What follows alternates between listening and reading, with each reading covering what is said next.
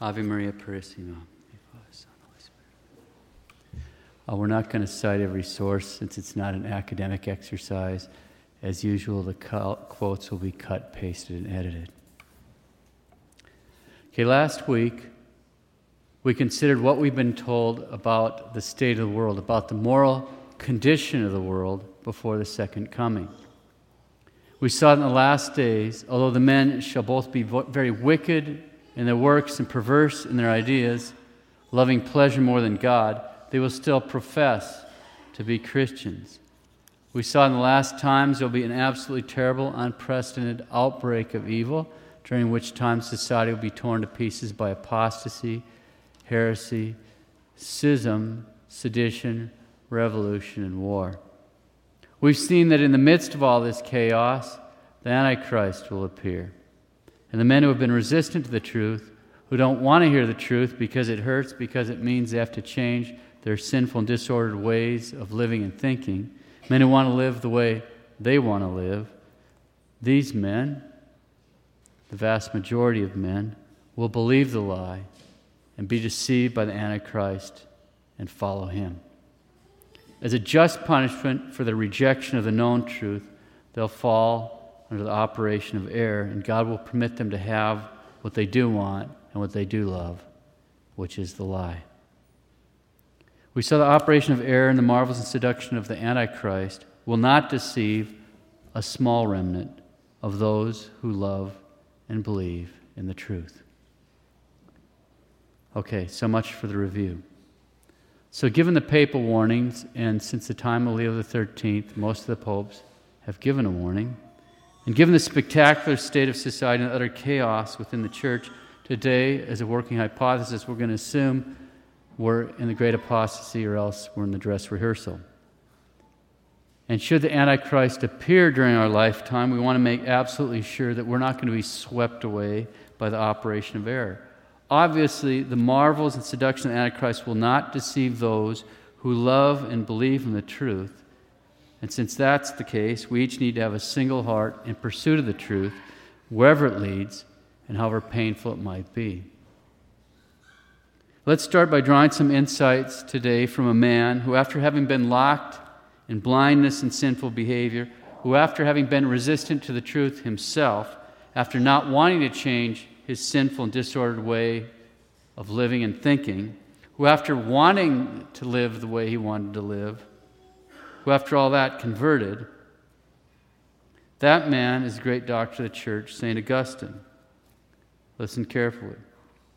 St. Augustine's problem for his conversion was not only that he was steeped in sin, it was that his mind defended his commission of sin. Therefore, in order to return to God, he had first to be convinced that he was a sinner. To return to God, Augustine had to overcome two vices, the habit of wrong thinking and the habit of wrong doing. Yet both habits had a strong hold on his proud and passionate nature. In order to justify his misconduct, Augustine had become a Manichaean. This was the convenient heresy of claiming there were two gods. The evil God was responsible for all the evil we do, and the good God is the only cause of everything good in our lives. On these premises, Augustine could attribute his life of sin to the evil deity and not feel guilty for all the wrongdoing in his life. St. Augustine dates his conversion to the discovery he made that he had a free will. Once it dawned on him that he had the power to control his mind and what to think, and the power to control his will and what to choose, he was back on his way to service to God. On this level of teaching, Augustine is a prophet for our times. There is so much learned justification of sin that whole philosophies have been created to defend man's misconduct by shifting the blame on heredity or environment or education. Anything and anyone that human ingenuity can devise is said to be responsible for the evils in the world today, except the real agent of evil, which is man's free will in refusing to submit to the demanding will of God. Close quotes, Father John Hardon. It is really important, so let's pause for a minute and reflect on it. St. Augustine was sinning and he was proud. And the pride was by far and away the greater danger. Why is that? Because when a man is proud, it's very, very difficult for him to admit it's wrong. And so as we've seen, he found a convenient way of excusing his sin. The evil God is making me do it. We see this sort of thing all the time. I was born this way. My parents didn't treat me right. You don't expect me to act like a monk or something. I grew up in a bad neighborhood, and on and on and on it goes. We need to pray for the humility to embrace the truth, no matter how painful, for the humility to take responsibility for our own actions, for the humility to admit it when we're acting wrongly or thinking wrongly. St. Augustine is a prophet for our times, and he has a lot to teach us. Dr. E. Michael Jones has drawn some important observations from the teaching of St. Augustine. I quote, St. Augustine divides the world up into two camps, the city of God and the city of man. The men in the city of God love God to the exclusion of self. The men in the city of man love self to the exclusion of God. Love of God, St. Augustine makes clear, is intimately bound up with the truth. St. Augustine, quote, when a man lives according to truth, he lives not according to himself, but according to God. For it was God who said, I am the truth. Close quote. Okay, so St. Augustine teaches there's two kinds of men that we can find in the world. St. Augustine, we distribute the human race into two kinds of men, one living according to man, the other living according to God. Mystically, we call them two cities or two societies of men, thus St. Augustine. And it's very important. St. Augustine explains that the way that the men in each of these two societies use their wills is what produces these two camps, or these two cities, if you will. It all depends on whom they love and how deeply they love, what they are willing to pay as the price of their love. St. Augustine. These two cities are made by two loves. The earthly city by love of oneself, even to the contempt of God. The heavenly city by love of God, even to the contempt of self. The one glories in itself. The other glories in God. The one seeks glory from men, to the other, God, witness of conscience, is its glory. Close quotes, St. Augustine. So it's an immense help to realize that part of God's mysterious providence is the fact that there are two kinds of people in the world at any given point in history. Those who abuse their free will and refuse to surrender to the loving will of God, who glory in themselves and seek glory from men, and those who want to give the glory to God, who use their freedom for its noblest purpose to sacrifice everything they have, including themselves, to the loving will of God. Back to Dr. Jones. St. Augustine makes it clear that the love of God is intimately bound up with truth. When a man lives according to the truth, he lives not according to himself, but according to God. For it was God who said, I am the truth. Conversely, when a man does not live according to the truth, he lives according to himself and not according to God. Close quote. Okay, so that's another way of understanding this fearful symmetry that's found right in the very fabric of reality itself. The city of God is composed of the men who live according to truth, and the city of man is composed of men who live according to themselves. Now Dr. Jones applies these truths. Religious leaders who suppress the truth can only think, therefore, that something in this life is more important than God. We all know what those things are: money, sex, esteem in the eyes of men, political power. Things which are good in themselves, which are evil when used as a substitute for the highest good. In the name of serving God, they end up serving an idol. And idol worship, as the Bible makes clear, always involves punishment of those who will not serve. Idols symbolize the exaltation of appetite over truth. Close quote. When a man does not live according to the truth, he lives according to himself and not according to God. He serves an idol.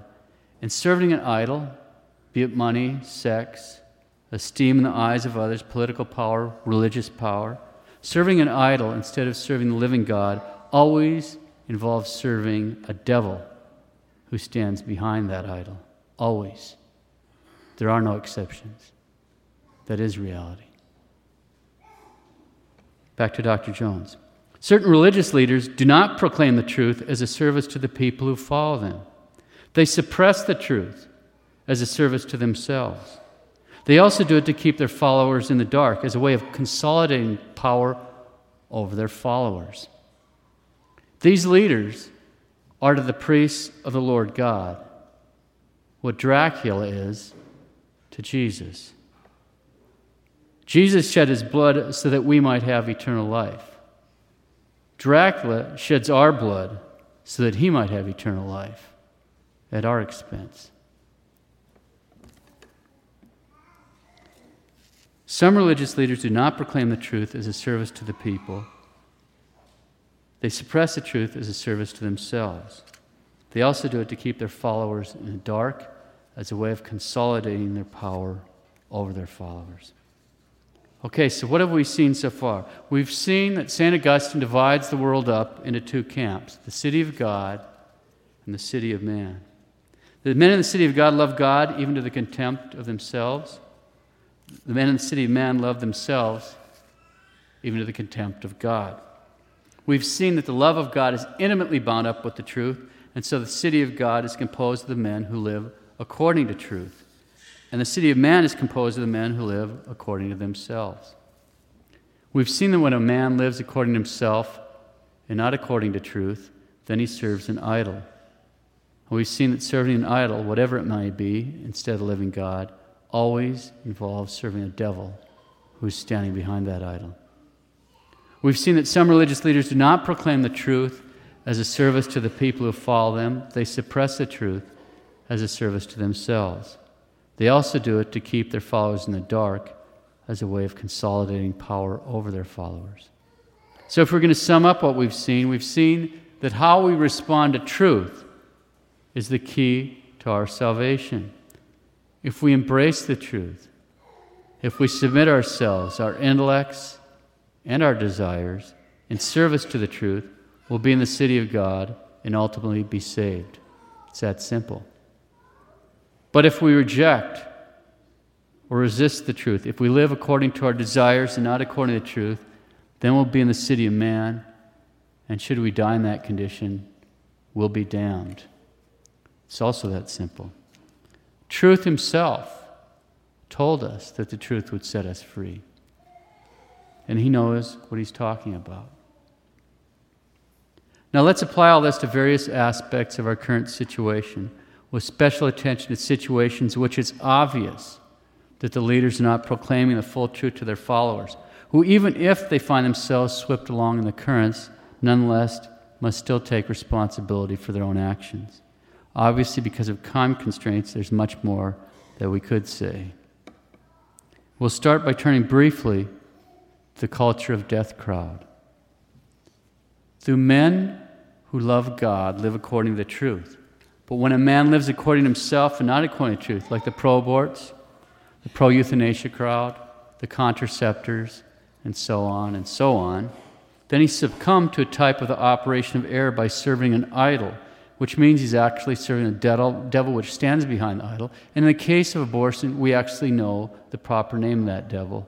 The name of that devil is Moloch. St. John Paul II made some very appropriate observations in his encyclical Evangelium Vitae. I quote, "The acceptance of abortion in the popular mind, in behavior, and even in law itself is a telling sign of an extremely dangerous crisis of the moral sense, which is becoming more and more incapable of distinguishing between good and evil, even when the fundamental right to life is at stake. Given such a grave situation, we need now more than ever to have the courage to look truth in the eye and to call things by their proper name without yielding to convenient compromises or to the temptation of self-deception. In this regard, the reproach of the prophet Isaiah is extremely straightforward. Woe to those who call evil good and good evil, who put darkness for light and light for darkness. Close quote, the Vicar of Christ.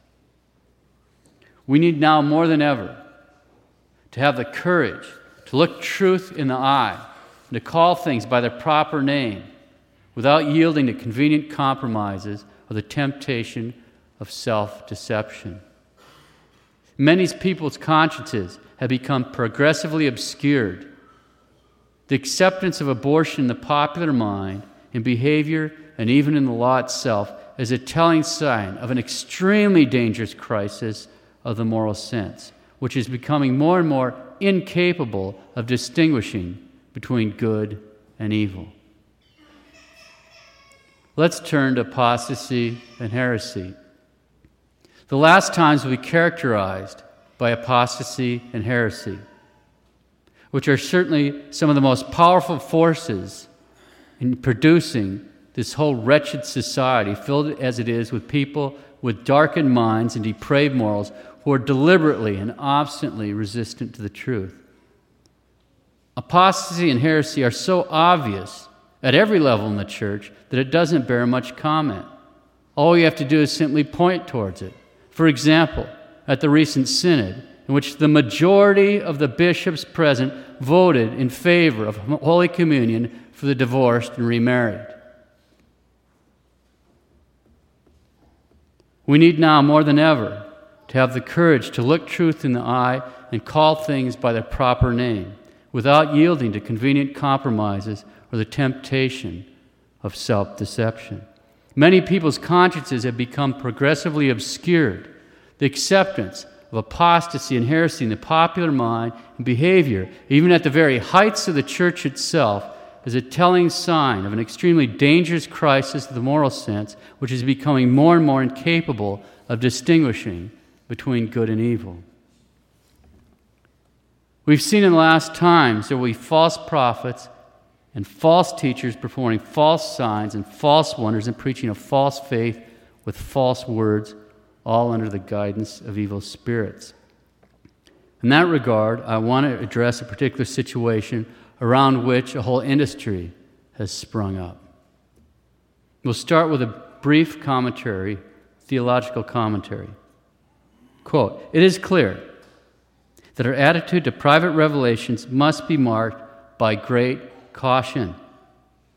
Above all, we should adhere closely to whatever directives the authorities of the church give in any particular case, never daring to act contrary to them. Even if the bishop in charge should make a mistake and reject a true vision, we, in following him, are guided by obedience, without which no one can please God." Close quotes. How we need to heed this advice. The first thing we should check into is what the local bishop has said about an alleged private revelation. And please note, in these matters, it doesn't matter if he's a liberal or modernist or immoral. If he renders a decision, he's acting as a bishop. And that act does not depend on his personal virtue. It's an act of his office. On that note, and fully recognizing this may cause some dismay, I will read from excerpts of the statements of a local bishop regarding so-called apparitions in his diocese. But before we get to that, we'll just draw everyone's attention to one fraudulent, outrageous, and frankly blasphemous claim by one of the seers.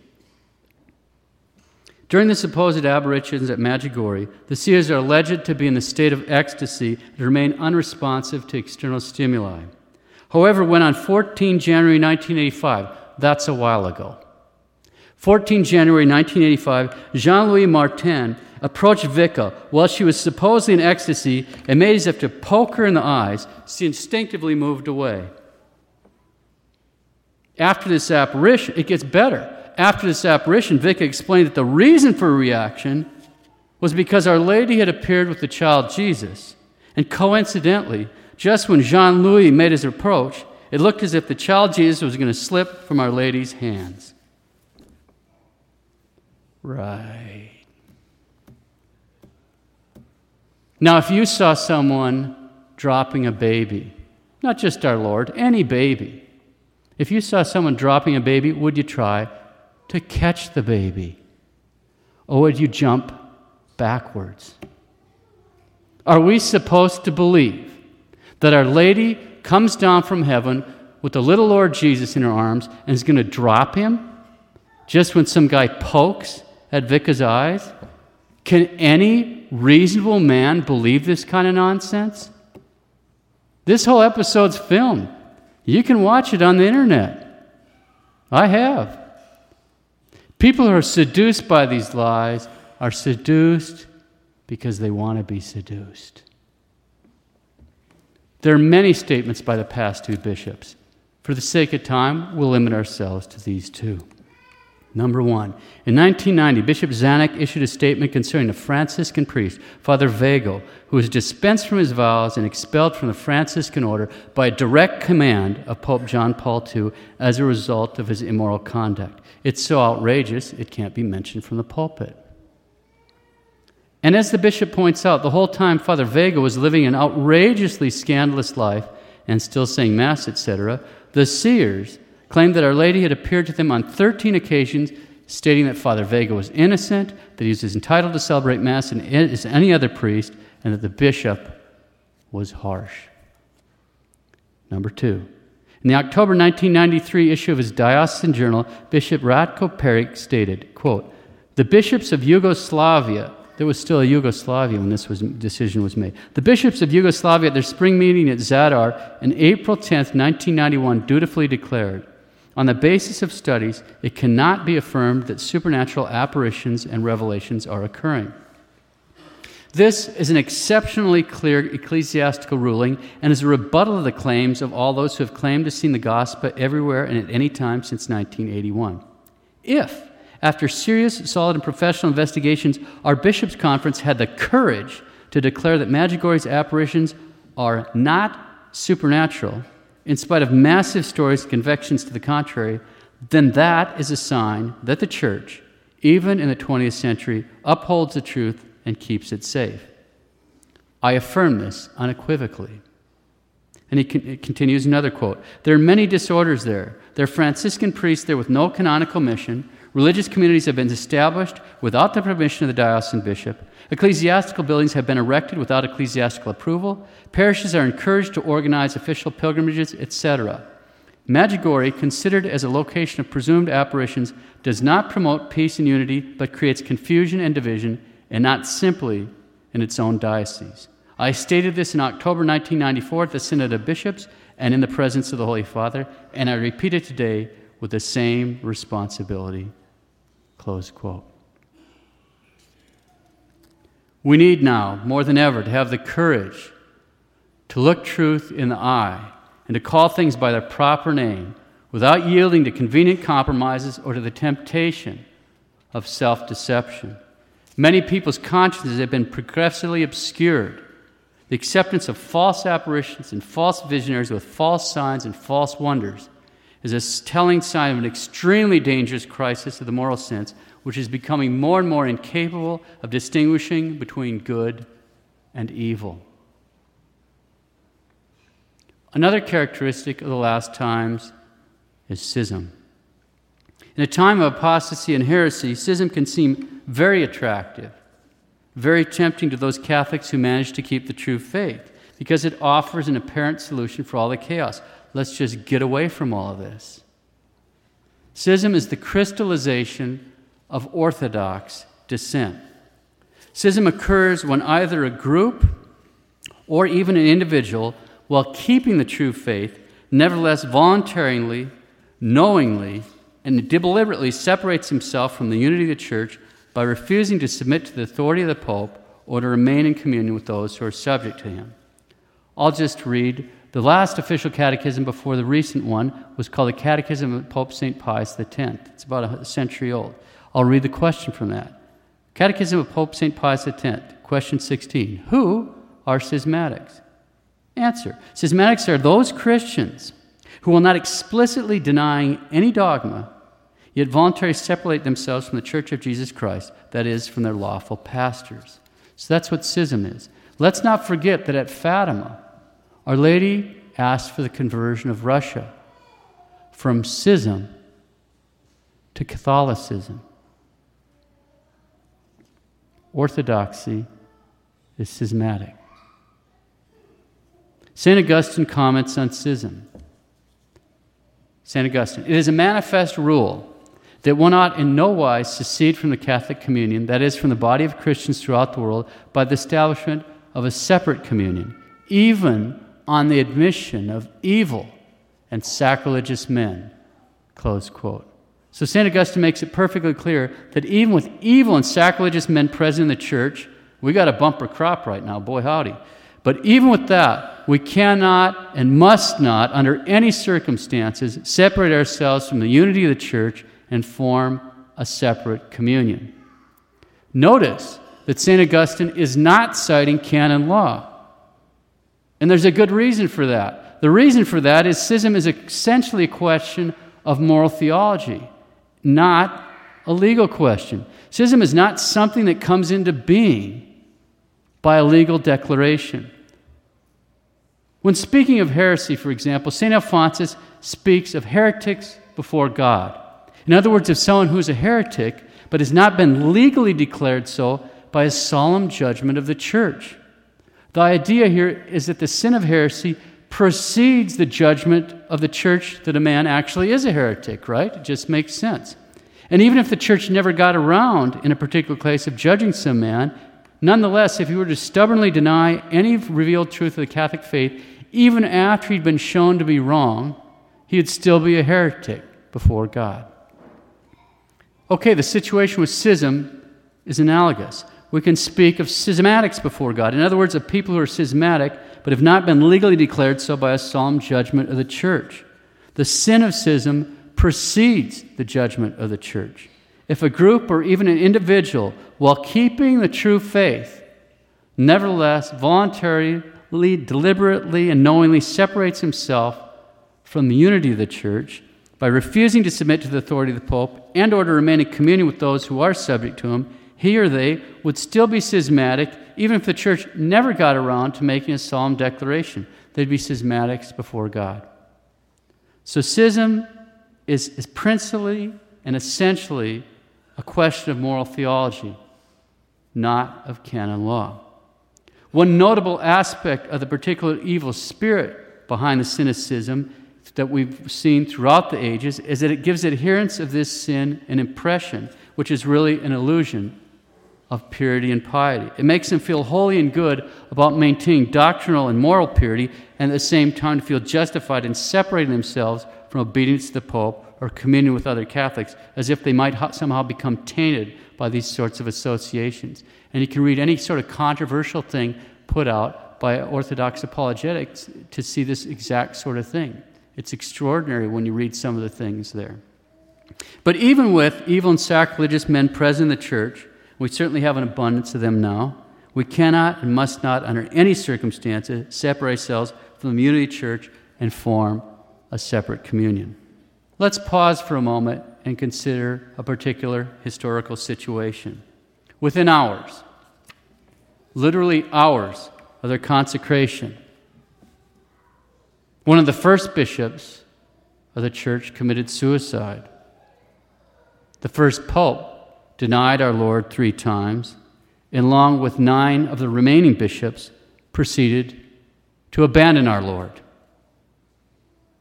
In other words, roughly 92% of the first bishops of the Catholic Church, including the Pope, ran away. It's spectacular. Within hours of being consecrated, roughly 92% of the first bishops of the Catholic Church, including the Pope, abandoned our Lord. Only 1 remained faithful until the bitter end. And it is impossible to conceive of a more bitter end than standing there on Calvary at the foot of the cross. And yet at that time, he couldn't explain what was happening. How can God die? Isn't that the Messiah hanging there? What's going on here? Even though he couldn't yet answer those questions, he stayed close to Our Lady. And because he stayed close to Our Lady, even when the scandal and the horror were too great for his fellow bishops and the Pope, he remained faithful. He stayed close to Our Lady, and he remained faithful. It would be sheer blasphemy to suggest, in response to all this, St. John, the faithful apostle, the faithful bishop, should separate himself from communion with Peter and the other apostles and set up his own separate communion. These guys are sinners.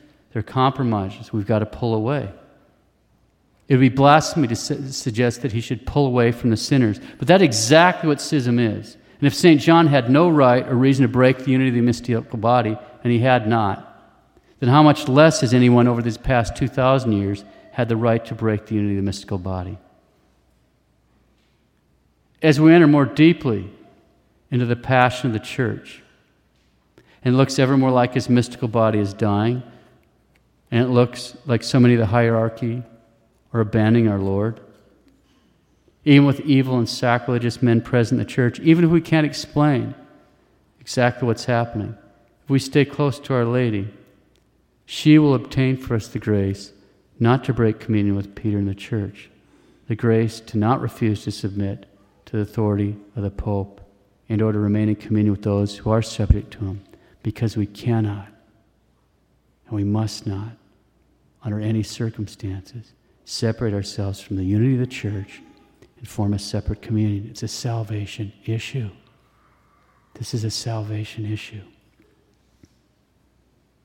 Now, all that being said, I want to read St. Augustine quote again, and we'll go from there. It is a manifest rule that one on it no wise secede from the Catholic communion, that is, from the body of Christians throughout the world, by the establishment of a separate communion, even on the admission of evil and sacrilegious men. So even when we have evil and sacrilegious men. I have a letter in my possession. It's written by a very likable and zealous young SSPX priest. The letter, he actually praises me in this parish, and at the same time, he insists the laity should avoid here because, and I quote, as the FSSP has the element of compromise, by that he means that we're in union with the conciliar church, in other words, in union with the bishop and the Pope. As the FSSP has the element of compromise, it is consequently evil and must therefore be avoided, close quote. But this is a common attitude. It starts at the top.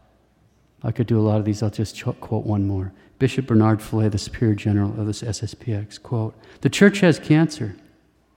We don't want to embrace the church because then we'll get cancer too, close quote. I don't read this with any delight at all. This breaks my heart. As Pope Benedict XVI stated to the SSPX bishops and priests, quote, they do not legitimately exercise any ministry in the church, close quote. They're suspended ad divinis. Now, if you're not a cleric, that might not sound like much, but that means it happens it happens automatically if you get ordained in certain circumstances. This is from the ancient church. You have to have things called demissorial letters, so you have to have permission from your ordinary to be ordained by someone who isn't your ordinary. Origen got in trouble for this. This is nothing new. Okay, so anyway, they're suspended ad divinis once they become a deacon, which means, in their case, unless they're actually dying, they have to have that suspension lifted before they can be validly absolved in the confessional. You heard that right. There's a barrier between the suspended priest and the confessor, and it doesn't matter who the confessor is. You can absolve till the cows come home, and it's just going to ricochet off because you can't penetrate that, and a bishop can't penetrate that, and a cardinal can't penetrate that. They can't make a good confession until and unless they have the suspension lifted by Rome. They can't make a good confession because they can't be validly absolved. I think this may be why over the course of the years they have lost about 50% of the priests. As far as I know, it's the highest percentage in the world. We really need to pray for these guys. We really need to pray for them. Except in the case of someone actually dying, they can't lift the excommunication attached to abortion. So, as everybody here knows, or you're going to know right now, if you're involved in an intimate way with abortion, either having the abortion, driving the person there, taking them in, paying for the abortion, those kind of things, you get excommunicated just ipso facto. You do it, you're excommunicated. They can't lift, except in the case of someone dying, they can't lift the excommunication attached to abortion since they don't have the faculty to hear confessions, and supply jurisdiction won't work in that case. Think about that. The SSPX bishops reordained priests. In at least one case, an SSPX bishop reordained a priest who had been ordained by the Pope. You can draw your own conclusions there. They reconfirmed Catholics. As everyone knows from the Catechism, confirmation leaves an indelible mark on the soul. So the sacrament which cannot and must not be repeated under the pain of sacrilege, yet they customarily reconfirm Catholics. They judge marriage cases and even dare to grant annulments, in spite of the explicit anathema of the Council of Trent. And I quote, Canon 12, "If anyone saith that matrimonial causes do not belong to ecclesiastical judges, let him be anathema." Close quote, Council of Trent, Session 24, 11 November 1543. In 1991, 3 of the SSPX bishops consecrated another bishop without a papal mandate. So not only were they consecrated bishops against the will of the Pope, they have also consecrated a bishop against the will of the Pope. But if the Pope commands a bishop not to consecrate, then that bishop cannot claim a papal mandate to consecrate, for then he'd be claiming that the church's head on earth is not the Pope. As we've seen, the sin of schism precedes the judgment of the church. If a group or even an individual keeping the true faith nevertheless voluntarily, knowingly, deliberately separated himself from the unity of the church by refusing to submit to the authority of the Pope and or to remain in communion with those who are subject to him, he or they would still be schismatic, even if the church never got around to making a solemn declaration. But in this case, there has been a solemn declaration by a judge whose judgments cannot be appealed. Quote, "In itself, this act was one of disobedience to the Roman pontiff in a very grave matter and of supreme importance for the unity of the church, such as is the ordination of bishops, whereby the apostolic succession is sacramentally perpetuated. Hence, such disobedience, which implies in practice the rejection of the Roman primacy, constitutes a schismatic act. I wish especially to make an appeal both solemn and heartfelt, paternal and fraternal, to all those who until now have been linked in various ways to the movement of Archbishop Lefebvre, that they may fulfill the grave duty of remaining united to the Vicar of Christ in the unity of the Catholic Church, and of ceasing their support in any way for that movement. Everyone should be aware that formal adherence to the schism is a grave offense against God." Close quote, Pope John Paul II, 2nd July 1988. Everyone should be aware that formal adherence to the schism is a grave offense against God. We need to pray and sacrifice for the speedy return of all those faithful priests and bishops who have cut themselves off from the vine. And I know I'm not the only one here with friends over there.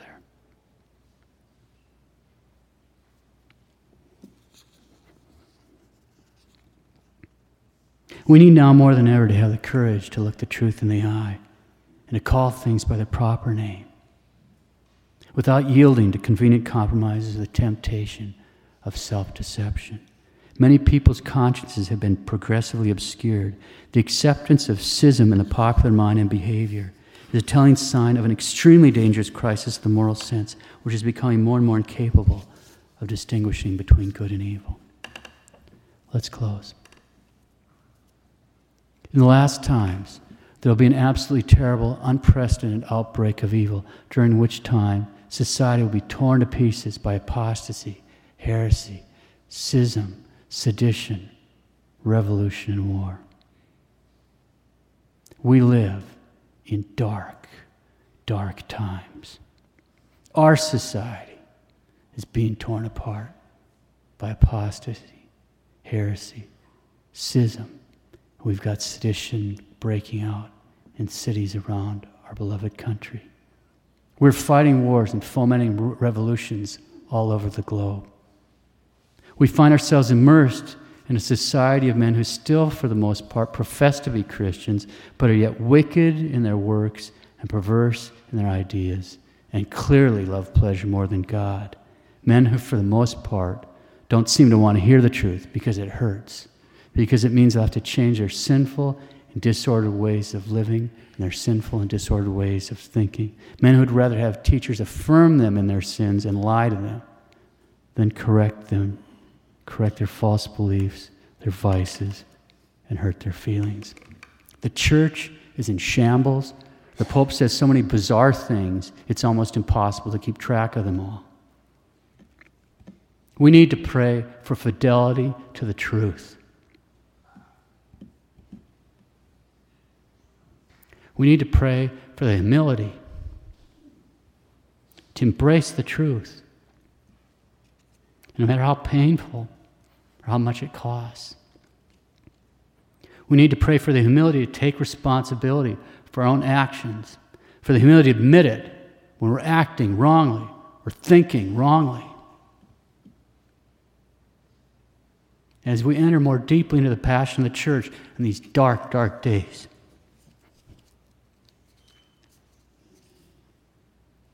and as it looks ever more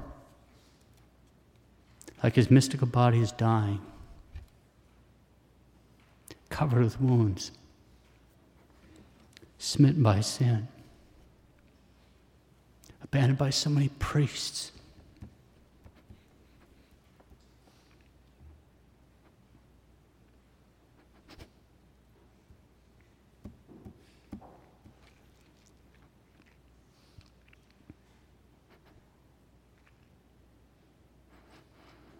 abandoned by so many priests and members of the hierarchy.